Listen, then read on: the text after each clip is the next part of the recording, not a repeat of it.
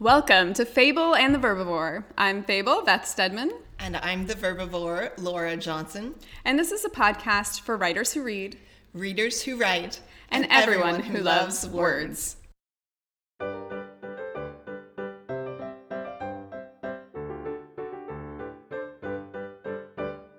All right, today we are super excited. We have another panel discussion for you. We've been having fun with these, kind of getting a couple people on the show to talk through a particular topic. So today we have River Ari and Kieran Lemureau. I never say it right, but there you go. That's my attempt. And Kieran is one of my critique partners. And River Ari, I got to beta read for her recently for her Flies and Honey. And it was fabulous, kind of romantic suspense, little mafia thing going. I loved reading it so much. There was so much just delightful moments in it. And her banter is fabulous. Kieran also just published her first novella. It's called Greedy. It is super steamy and fabulous and just a really fun read with one of the most creative premises I've read. So both of these ladies have fabulous work that you should go check out. But we are here today to talk with them about neurodivergence and how that interacts with our creativity and all of that. Laura and I have spent the last couple episodes talking about our own journeys with that. And we thought it would be fun to have some other people on the show who have experience with that and who would talk and share that experience with us. So yay, thanks for joining us, ladies. Thank you for having us. We normally start our conversations out kind of talking about the story of something. And so Bethany and I, Fable and I, 2 conversations ago, talked about our own stories, about kind of learning about ourselves and our own neurodivergence. And I was wondering if each of you would be willing to share your stories of how you kind of came to understand yourself better through kind of that process. So I've got 6 kids now, and at age 7, my oldest at the time was put through a bunch of psych testing and things. I figured ADHD, they would just do off-the-wall things and crazy. They'd be the ones like standing in the middle of traffic, playing with a bunny or something. And the person who set them up for the testing asked them to test for autism. I was like, say what now? They're ADHD. Everything else is normal. Like everything they do, I do. And then they got diagnosed. And now my next kid is diagnosed. They're 17 and 15. And everything that's on the diagnosis list is exactly what I do. So I started looking into it, and every available self-diagnostic in existence with any level of credibility, I am like way up there on the charts everywhere. And now things make sense. Yay. Yes. I'm officially ADHD and anxiety too, just because you can get that diagnosed, around the corner. But official autism diagnosis has to wait until I get through some ginormous wait list somewhere. But yeah, we totally understand that. That was part of our discussion when we talked, was that same thing. Like both the concept of discovering our diagnosis because of your kid's diagnosis, like that's both of Laura and my story too, and I know that's Kieran's story too. It's because people don't understand women, and women and autism, right? Like, and just the differences, and there's so many stereotypes there. So we're going to talk about all of that later, but it is really hard. Like getting an official diagnosis is difficult as a woman because there isn't as much understanding, but then also it's expensive. Like every time I look into it, I'm like, gosh, this is like... Insurance is like, that's funny. You're not a kid. You don't get anything. Yeah, exactly. Yep. You survived to adulthood. You can pay the $1,000 to $3,000 on your own. Have fun. Yeah. So mine is very similar to River's, although my son was younger at the time, and I actually suspected it. But I have a slightly different background. So I actually have I have a background in music therapy and psych. So But of course, most of my training and most of my education was based around the prevalent research, which is on, well, to be frank, young white males. And, my son presented with several of the hallmark stereotypical things for autism. And so I I reached out to the only thing available at the time because he was so young. Here in our state, it's called Birth to 3 services. This was right when the pandemic started. And so they did virtual sessions, which with a 2-year-old was really hard, but it was the only thing we had. And then once he got old enough, he was accepted into our town's integrated preschool. And by that point, I was 99% sure he was on the spectrum. I didn't tell the preschool because I wanted their unbiased opinion. And in our first official meeting, they said, we want to evaluate him for autism. And I said, thank you. But at that point, I still had absolutely no concept or I was completely blindsided when it hit me, when the realization hit me about myself. It wasn't even when I was doing all the diagnostic tests, although I think it was probably in the back of like my subconscious as I was doing them for him. It was actually going on a field trip and seeing him interact with his classmates and seeing how he like hung back and how he was trying to understand, all of these social cues and everything, and remembering my own childhood and remembering what kind of kid I was and remembering some of the stories that my mom told about me at that age and things like that. And, in the car on the ride home, I just lost it. I just started crying and I was like, I can't believe I never realized this. And I started researching everything I could get my hands on, which for me, luckily also included like a lot of case studies and things like that I was able to dig up because of my connections in my field. But even then, the research on autism and ADHD in women is seriously lacking, and even the understanding. And I was lucky enough that like you, River, I did every test I could get my hands on, but I was lucky. I also had a friend who was able to send me her official diagnostic tests that she had taken in the UK. And I was able to take them myself. And of course, you're able to score those. And when we went to get my son an official diagnosis, the clinician was kind enough to speak to me just briefly. I told her about everything that I had gone through and everything. And she kind of took me aside and like off the record was like, look, you are welcome to pursue a formal diagnosis. But she's like, I've never met a mom with a diagnosed kid who wasn't right about themselves. Like basically like, wow. Yeah, you can if you want, but at this point, it's great that she was willing to do that. And it's so nice to just have that. Probably a gray area in terms of like ethics things, but but it's so validating to have someone else see her honesty. She was kind of like, basically at this point, it would be a lot of money. And unless you feel like you really need it for whatever reason, then, that's up to you. The only reason that I honestly feel like I would need it right now is so that in the cases, like with even some family members who are like, you're not autistic, I can be like, yeah, actually, I do know what I'm talking about. Yeah. Because there have been moments like that. And it's really hard to feel like you're not being seen. But that's about the only reason that I would pursue it at this point. And I agree, it's ridiculously expensive. How many neurotypicals are going to have a diagnosed autistic kid, take every available diagnostic assessment, score really high on autistic traits on every single one, but whoops, you're actually normal. Yeah. Well, not only that, but that hyper focus on this is like, we're doing exactly what we are. Like, you know what I mean? Like, my hyper focus on autism in women after I, started having these thoughts about, oh, maybe that's like a classic, like special interest right there. Yeah, here's my binder of 19 different autism tests, and here's the history of them and why they're all valid and every single score compared to every single possible variable. And wait. Yep. Okay, I think I passed already. Exactly. I totally have that. I have a 4-page list of indicators and all these documents. I had my 10-page list of Yep.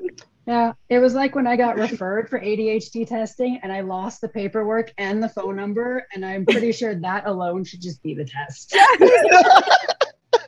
I've actually seen memes about that, about like, like people showing up for the test, like, like 10 minutes late or something, and like showing up to the wrong door, and the clinician is just like, yeah, okay. You're in. You're accepted. Yep. Yes.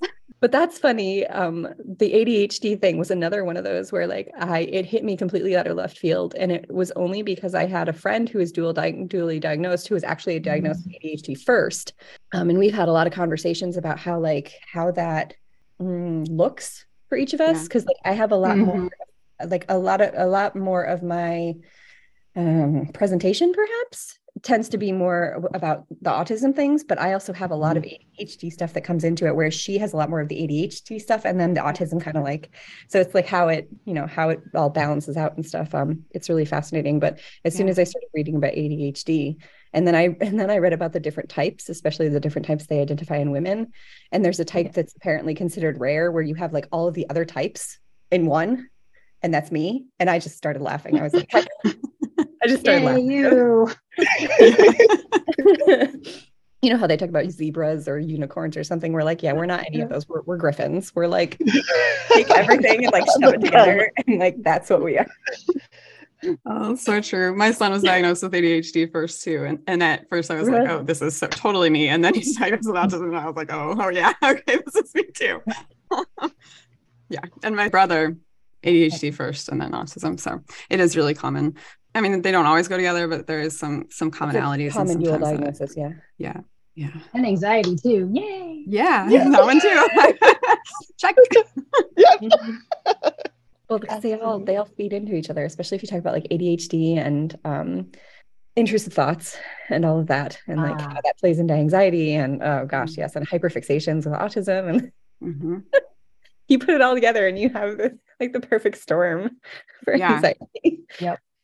Well, and these things obviously affect our whole life, like it's how our brains work. It's not something we can turn on or turn off or all of that. So it affects our creativity in ways that are both a struggle and also a benefit. So I would love to just kind of maybe talk about both some of the struggles and ways that this has influenced your creativity, maybe in some difficult ways, and maybe how you try to address that. And then also the benefits and the ways you see this creating positives in your work and your creativity and in your life as a whole. I really like digging into the positives, in that I've realized like that's half of my editing jam. Like you bring in hyper focus, to be able to pay attention to the same words for hours and hours and days, just, like it's your entire life. You get pattern recognition, which really helps with like the copy editing, get into the detailed study of the minutia of all the body language and like the micro indicators of emotion and all these things that let you really dig into effective characters and realistic dialogue and body language, and that just make it easier to create stories and edit stories than lots of neurotypical brains. And I forgot to mention before, but both of these ladies do editing services, and so you should absolutely check them out. I know they have kind of different specialties probably or all of that, but I think you're absolutely right. That ability to focus and for pattern recognition and characters too, what you were saying, like your characters are fabulous. Like they do just jump off the page, and I can totally see how the study that you've done and the work that you've done to put into that comes off, and it pays off in your work. Thanks. Yeah, there's also been a bunch of interesting studies on mirror neurons, which are the ones in your brain that physically, biologically, chemically pick up on the micro expressions around you and recreate that emotion in your brain. And really, really old studies tried to say that autistics probably had less, and then newer studies started to say that we actually have more activity in the brain when that shows up. But of course, being the spectrum, you might actually have some with less and some with more. But that evidence that for at least some people on the spectrum, the emotions of those around them, physical empathy exists in the brain, where they feel what's being expressed around them, and that comes into play too. I have a friend who calls me a sponge because I just constantly like take in all of the emotion around me.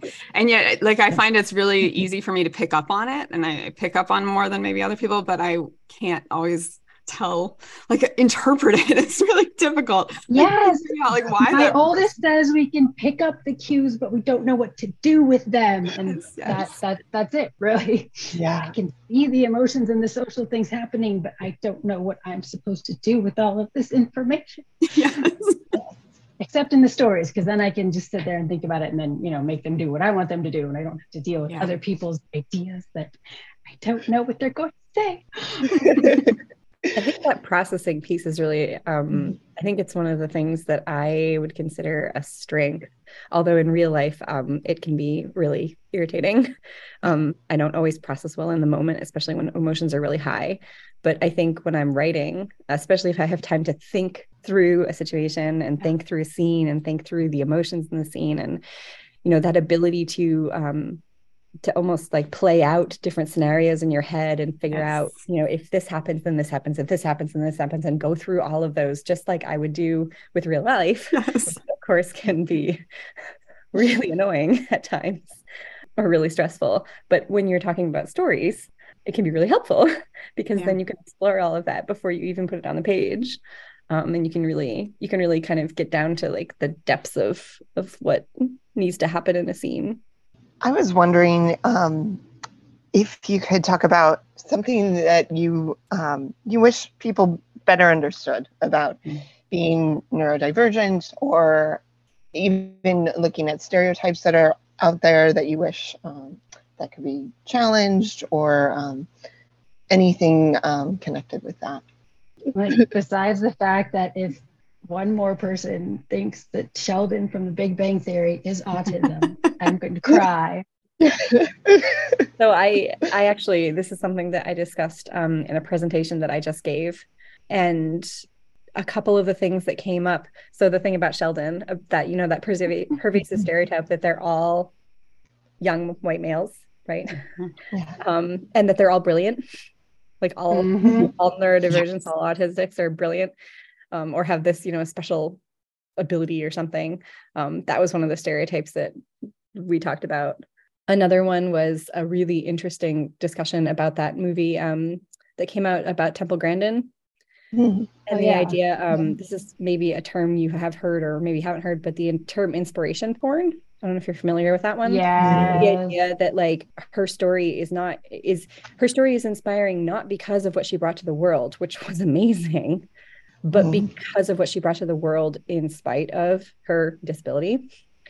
So this notion that people are watching this film and it makes them feel better about what they could potentially do because look what she did. Yeah, if she did it with autism, what can we do? Exactly. And so that we kind of delved into that a little bit in my presentation. It came up with a really interesting discussion. But the idea that it's all like a struggle, and that all of these characteristics and presentations and all of these things we so often see them so exaggerated, right? Especially when you see it in portrayals in the media or even in books, honestly. All of these things are super obvious. They're all super exaggerated, often, unfortunately, for comic effect. Sheldon Cooper. And this idea that everybody is going to look like that. And no, absolutely not. Not to mention, the whole aspect of, how women and girls learn to mask and camouflage all of this at a very young age because of the really high expectations on girls, the societal expectations of social interaction and everything. And so many people look at you and they're like, you're not autistic. And I'm like, you have no idea what I go through every single day to look like you. Yeah. They're at least starting now to get some more positive and realistic representations in media. Like my favorite recent ones in books are, Two Wrongs Make a Right by, I'm probably going to mess up her last name, Chloe Leese. Chloe Leese, yeah. She's where fabulous. The main character is openly autistic and just perfect, and just not in that she's perfect, but the representation is perfect. It's realistic. It's sympathetic, empathetic. It's got all the little details. It's not heavy-handed at all. It is an autistic character. And Chloe herself is neurodivergent, right? Yeah, I believe so. Yeah, she is. Yeah, From right. Yeah, that's what I thought. Yeah. And so it's portrayed really, really well. And then even in this one's a silly one, but I've seen it a bunch with the kids. The new Shira, if you haven't seen it, has a character called Entrapta, who is autistic icon. She is a savant, but not done in a stereotypical way at all. And very, very kind of complex, nuanced, awesome. Just she's like my kid's autistic hero that they go for whenever they talk about, someone who's autistic in media like them. They adore her. So yeah, it's so important for that to get that broad spectrum, because I mean it is a spectrum and there's so much diversity in there. And I love that we are starting to see that in media. And I think that's also what I love about both of your work, because you both have characters that have all kinds of variety of things going on. And you're writing from a place of understanding that personally. And we need that. We need more people sharing their own stories and sharing stories that they understand. Yeah, definitely. Kind of like, when you're talking about the Own Voices movement, and there have been so many questions about like, well, can I write a character who, is a different race than me, or a different religion, or a different, orientation, and it's that same idea of like, yes, please include those characters, right? Include those diverse casts, but don't write to the experience of being that person if you can't speak to it, So I think it's, it's that same idea here. Like, yes, please include those people, but please, if you are not neurodivergent, please don't speak to the experience of what it's actually like. And please get your sensitivity readers if you don't actually have experience with this, to make sure, just like we do with all of the other characters that we write that we don't fully understand, we get our readers to make sure that we're at least trying to, do right by whatever we're writing, whomever we're writing. Yeah, ask your friendly neighborhood autistic, right? There's plenty of us out there. Lots of us who will read for you. That's such a great point about sensitivity readers, because it's something that I think when it's an experience that we don't understand, that's what we should do, is be going to the people who have experienced it and say, here, this is my interpretation. What do you think? What is your own approach to writing those kinds of characters? Have you been intentional about putting neurodiverse characters in your work? Did it just kind of happen because that's part of your experience and world? What's that like for you? For me, at least with Flies, it just happened. Because Flies started as just like this dump of just, Flies was, the first draft was basically like my trauma dump of so many things. And now, it's been rewritten like 10 times and it's become something completely different. But that one just had the diversity just naturally reflected, but without official intent. It just kind of naturally fell out on the page. The ones I'm working on now, there's a lot more choice and intent and a lot more explicitly neurodivergent characters instead of just neurodivergent coded characters. As I'm getting more confident in my writing, and as the landscape's opening up a little more to be more accepting of that. So I'm no longer terrified that having an openly autistic character, openly selected mutism character, things like that will get it automatically dumped out of the slush pile. I'm kind of the same way, River. The first autistic character that I wrote was not intentional. I was going to say by accident, but it wasn't intentional. And that's Mira in my main work in progress, The Guardian. And I started writing that before all of this happened. So, but it was actually rather interesting, because the very first developmental editor that I had work on it actually asked me after she had read it if Mira was autistic. I had a beta reader say that about one of my characters too, and I was like, no, she's just the most like me character. Yes. Well, and that was my response. I was like, I know, but she's a lot like, she's the most like me character that I had ever written. And then after everything started falling into place, I thought back to that conversation, and it was one of those light bulb moments. And now, I agree with River. I am now more intentional about it. The Pride and Prejudice retelling that I have on the back burner at the moment, the male character is ADHD. but a slightly different presentation of ADHD than we normally see in males, which I think is really important. And I'm super excited for that one. And then actually with the Lust and Lore series that I'm working on right now, the book I'm working on right now, one of the main characters, even though it's fantasy and it's, it's not contemporary fantasy, it's definitely, not a world unlike ours, but one of the main characters is neurodivergent, which I think will be really interesting to see in a story like that. But I'm really excited for it. So, I was just listening to all this, and like noting the ADHD popping up there. How many novels, works in progress, are each of us actively working on in some form right now? I've got 5. I have 8. Or All right, I've got 5. Yep. How many times have we heard the advice to like not have multiple projects and, to keep in one lane and all of this stuff? And I have to say, I can't tell you how many times I'm like, it doesn't work for me. And until I figured all this stuff out about myself, I tried really hard. I tried to do what everybody said was the way you were supposed to do it. And it doesn't work for me. It doesn't. It actually, I would go so far as to say it actually stifles my creativity to try to do that. Yeah, writer's block is much harder to find when you have 5 completely different projects at different stages. You just ping pong to whichever one is the sparkle of the day. Yes. Not only that, but a lot of times if you work on one, it fixes something in the other. Yes. So I'm like, to me, it's beneficial to have all of these different things. I mean, yes, does it mean that maybe I'm working slower on all of them? Well, yeah, but that works for me. So yeah, and they do get finished. It's not like start 3 chapters and then switch, and it's not a lack of finishing. They're just all actively at different stages, but they keep moving forward. Right. There's a lot of them.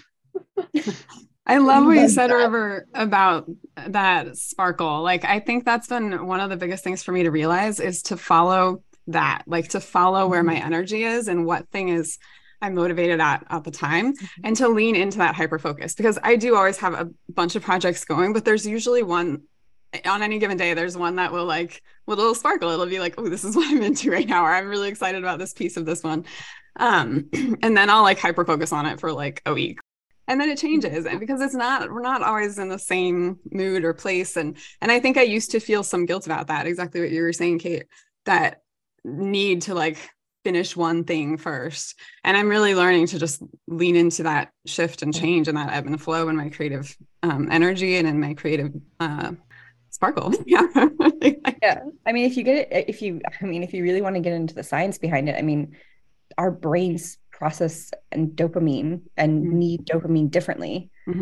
Right. And so, I mean, that's like the really simplistic way of saying it, but and so, why not play to that strength? If that's what's moving you to work on it right now, then use it, for heaven's sake. I mean, don't tell yourself, oh, I can't work on that project because that's not what I'm supposed to be working on right now. Like, if that's motivating you right now, then that's a strength, and use it.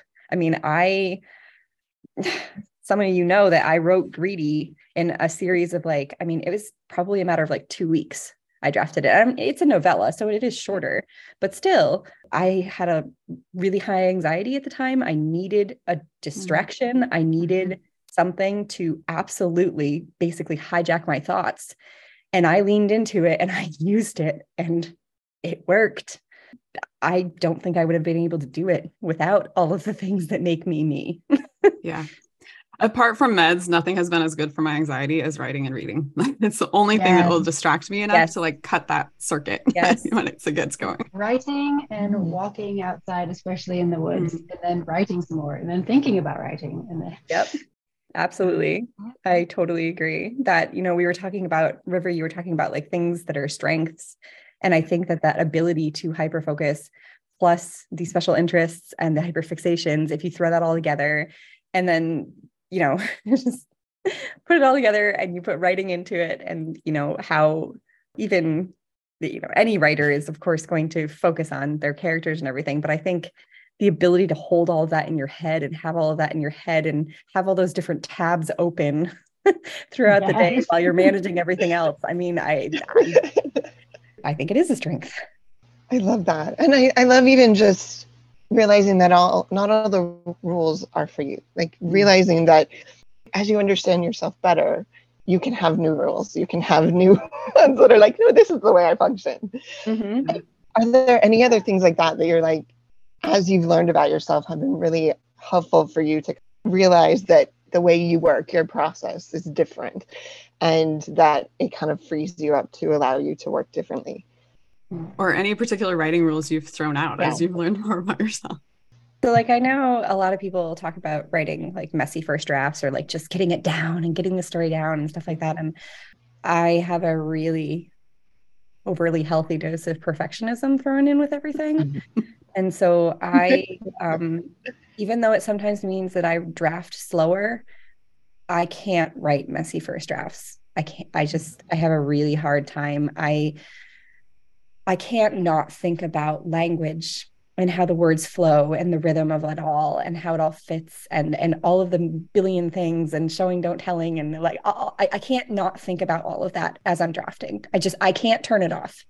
And so I've just kind of given up on turning it off, and I just work the way that I work. And so far it works for me. And I ended up going the exact opposite because I get that the word paralysis, every single word and every phrase has to be perfect. But with how much that it felt like that was hampering me, I ended up kind of setting up so far to the opposite that I convinced myself it was okay, in that I zero draft, like 7K total, zero draft, where all I'm doing is dropping into the heads of the characters and letting them go. It's just dialogue with some action tags to just get the bones, because I was spending so much time on my prose, and then I get halfway through and the character would have run off the rails, or a plot would have changed. And so I worked for like 6 months straight to let my brain let go enough to zero draft, because then it's so messy that it's like almost like I don't register it as writing. Yeah, it's dialogue and asterisks and slashes and action tags. And it's basically, I just treat it like an extended outline.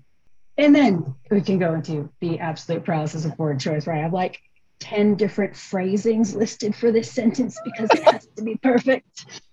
And then I have to go back through and choose, and spend like half an hour looking at that one sentence. But or like on the subject of outlining, it's funny because I'm, in most aspects of my life, I'm a really organized person, like almost like over organized.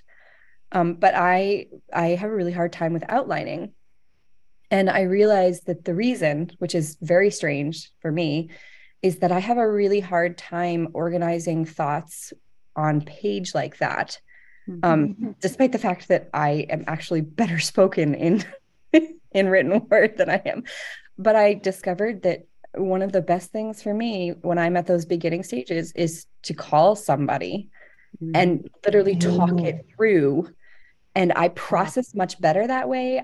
My brain works better that way. And then after that, I can get it all down and get everything down that we talked about. But if I try to just sit there and do it myself, something about my brain just doesn't want to do that. I will get distracted. I will get frustrated. Which is very bizarre to me, and so I've just accepted that, I'm not one of those people who can sit down and like bang out an outline, because I'll get myself lost. I love that, because I have problems with that too, even like ordering of things. I love that. That's a great way of doing it. Yeah, I really need somebody else there to be like, but what if this? And what if, but if you do this, this is going to happen. And it's not that I can't think of all of those things myself, but I think I get myself lost. And I need somebody to like keep me from going down all the rabbit holes and like keep my ADHD part of my brain like in line, like, okay, now what? Luckily, I have somebody that is really good at that with me. The one I'm drafting right now, Siren Song, that's literally what I did. We were on the phone for about 2 hours, just, tossing out back and forth ideas. And then at the end, I sat down and I wrote it all down and I sent it to her and she's like, perfect. Sometimes you just need a sounding board. Like I love that it's a tool at our disposal that we don't often, talk about employing. That sometimes just getting it out of your head through your mouth, sometimes it just can bring it together, and having someone who knows no story on the other end of that can help us make sense. I love that. It's so good to figure out what works for you, because it's going to be different for every person. And that's why these writing rules and things just don't always apply. And we need to take them with a very large grain of salt. That's why I always hesitate. Like a little bit of a slam perhaps on some of the stuff that I've seen in the writing community, but a lot of the posts I saw, especially when the community was like first really like gaining traction, was about a lot of these do's and don'ts, and it really rubbed me the wrong way, because it's like not everybody is going to work like that, and putting it out as an absolute like that it's discouraging, and it's kind of dangerous, because you're encouraging people to think that there's only one right way to do this. And that's just not true. So for a long time, I hesitated to even write posts like that, because I was like, I don't want people to think that I'm saying that this is the only way to do it. And now if I do write posts like that, I try to be very clear that this is my experience. This is what works for me. I am sharing because I think that maybe somebody else might feel the same. But if you don't, that's okay. Yeah. Of course, you could analyze and unpack that too as like the people pleaser in me, but Yeah, it's very true. Like for a long time, like whenever people would ask for your piece of writing advice, mine is just always ignore everyone's writing advice. And maybe read your work out loud. So far, there's so much value in that. I think that advice server in giving someone the permission to throw out the advice. I think especially for us, I don't know about the rest of you, but I have this like authority thing, or this like I need to follow the rules. If there is a rule, then I'm going to follow it. Yeah. And it gets really hard sometimes when that rule doesn't work with you. And it's really great to have that permission and to have someone say like, this is not a rule. It's just a suggestion or an idea or something that works for some people. I think that piece is so important. And I think that that's something that neurodivergents struggle a lot more with, that idea with like the rules and authority and things like that. And, we're writers, we know how much words matter, right? And yet that distinction you just said, Fable, between a rule and a suggestion, that's such a huge distinction. Like it's something that I've even noticed, like when I talk to my, how I talk to my son and stuff, the words that I use matter to him. And we internalize the rules so much that we were talking earlier about feeling like we shouldn't work on 2 projects at a time or 3, because that's not what we're supposed to. Like, it's our book in our house on our laptop that we're inventing out of our heads. And yet we're all like, they're expecting us to do only 1 at a time, because we have so many of the rigid societal structures that we just have to follow, because it's the rules and, what we're expected to do to get along. And then one big part of this is looking at the why and kind of dismantling all of those internal walls we've built for ourselves.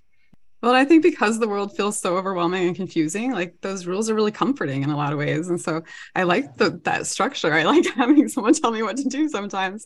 And it's both freeing and sometimes a little terrifying to realize that those rules are just suggestions. The freedom comes, I think, in being able to then figure out your own process. But I think sometimes for myself, I'm learning that it's really helpful for me to make my own rules, or to set my own boundaries, or give myself my own structure, because I still need that. But when it comes from me, it's so much more authentic, and it's so much more useful and helpful for me. I think some of that permission to throw the rules away and create that then absolves you of feeling the guilt of not following the rules. Like it kind of, and there's a lot of, yes, exactly. I'm realizing that time to throw in rejection sensitive dysphoria. Yes, if we don't do it perfectly and do it right, then they won't love us, and then the world is ending. Yes. River, you're in the query trenches right now. How do you deal with that? Or is there a way that you have kind of found that's been helpful as you're dealing with those rejections? Because that's just such a big part of the process. I looked at the statistics, realized that so many of the agents have 1,000 to 2,000 queries a month, and sign 1 to 4 people a year. And since they work on commission, they're not getting paid for any of that. So it's all in their spare time. So I basically went in and decided that I'm just going to expect everything to be a no at this point. I will consider any request as a win, but I'm just going to expect it to be a no, because as far as a sheer numbers game, almost everything will be a no. And I'm just going to keep throwing spaghetti at the proverbial wall until eventually something sticks. My expectations are met when it's like, oh, cool, thanks, but no. And, I just keep on writing my stuff and going. And, occasionally there will be like an inbox surprise or something, and then I'll celebrate. But I'm not just looking at the numbers helps, the logic. The evidence is that, most of these books these 1,000+ queries a month that they're rejecting, a lot of them are probably really well written, amazing books. I've seen a lot of the books being rejected right now, that it's not about the writing. It's way too luck and timing based to be a reflection on me. I set that up way before I started querying. So that mindset is so important. And I agree. Looking at those numbers helped me a lot too. I've only queried once, but when I did, I kind of told myself my goal isn't to get an agent, because I'm probably not going to, but my goal is going to be 100 no's. And then I can feel like I succeeded if I get 100 no's. And maybe there'll be a surprise in there. But, I don't know, just that reframing, I think, is really important. Yeah, I forgot I set up at like rewards for 25, 50, and 100 rejections too when I started. I love that. That's awesome. What were the rewards, if you don't mind sharing? I've got them all typed up. I don't remember. I queried for a while, and then I realized there were some structural issues, which I pulled it forward, which is why it was back in beta reading where Beth got it. And then after Beth's comments, I redid the other problematic chunk. Thank you. So now it's finally like ready and been back in the trenches for like a month. So it'll take another 4 months for the rejections to roll in for this round. Is there anything you'd want to say to other writers? Any advice you'd want to give, both for writers in general or for other neurodivergent writers? I'd say one of my mantras forever with this entire venture has been whatever works. And not only recognizing the changeability of everything within the creative process, but literally honoring and acknowledging that whatever works really seriously means whatever works for that day, whatever works for that. It's not just like whatever works for that book, or right. I mean, every point in your life, and this is going to sound really cliche, but it's true. Just because one method of doing something worked at one moment does not mean that it's going to work again. And that's okay. That's okay. And I think that falls for everybody, but especially for neurodivergence, I think, because of all those expectations, because of all those rules, and especially as females, I think growing up with all of the pressure of all of the pressure of all of the things, just giving yourself permission to do things however they're going to work at that time.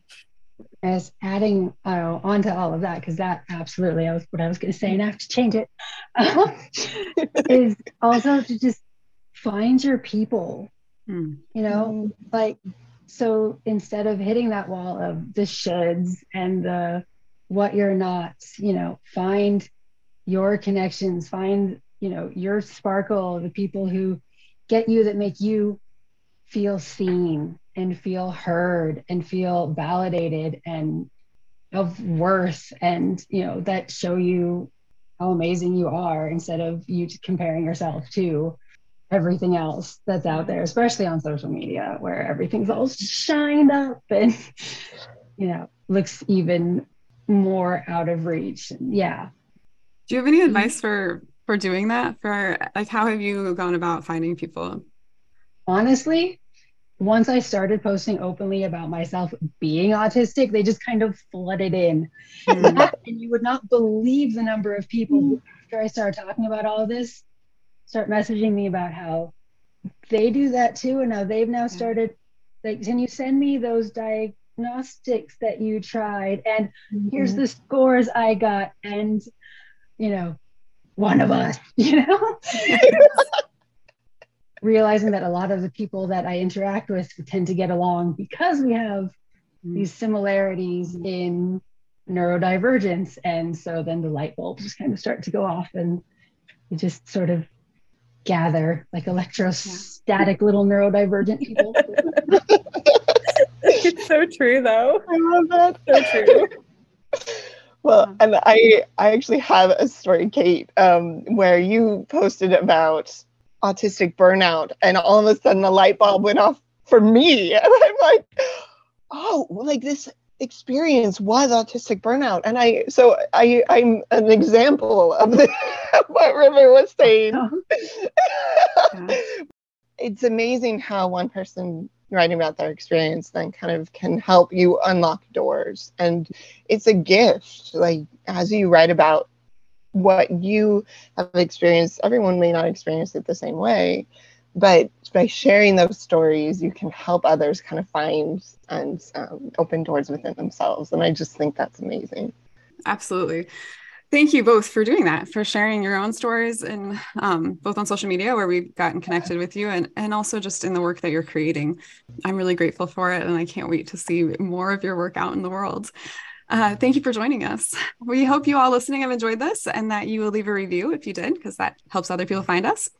And we hope you keep reading and writing about all the things and your own experience, putting it out into the world.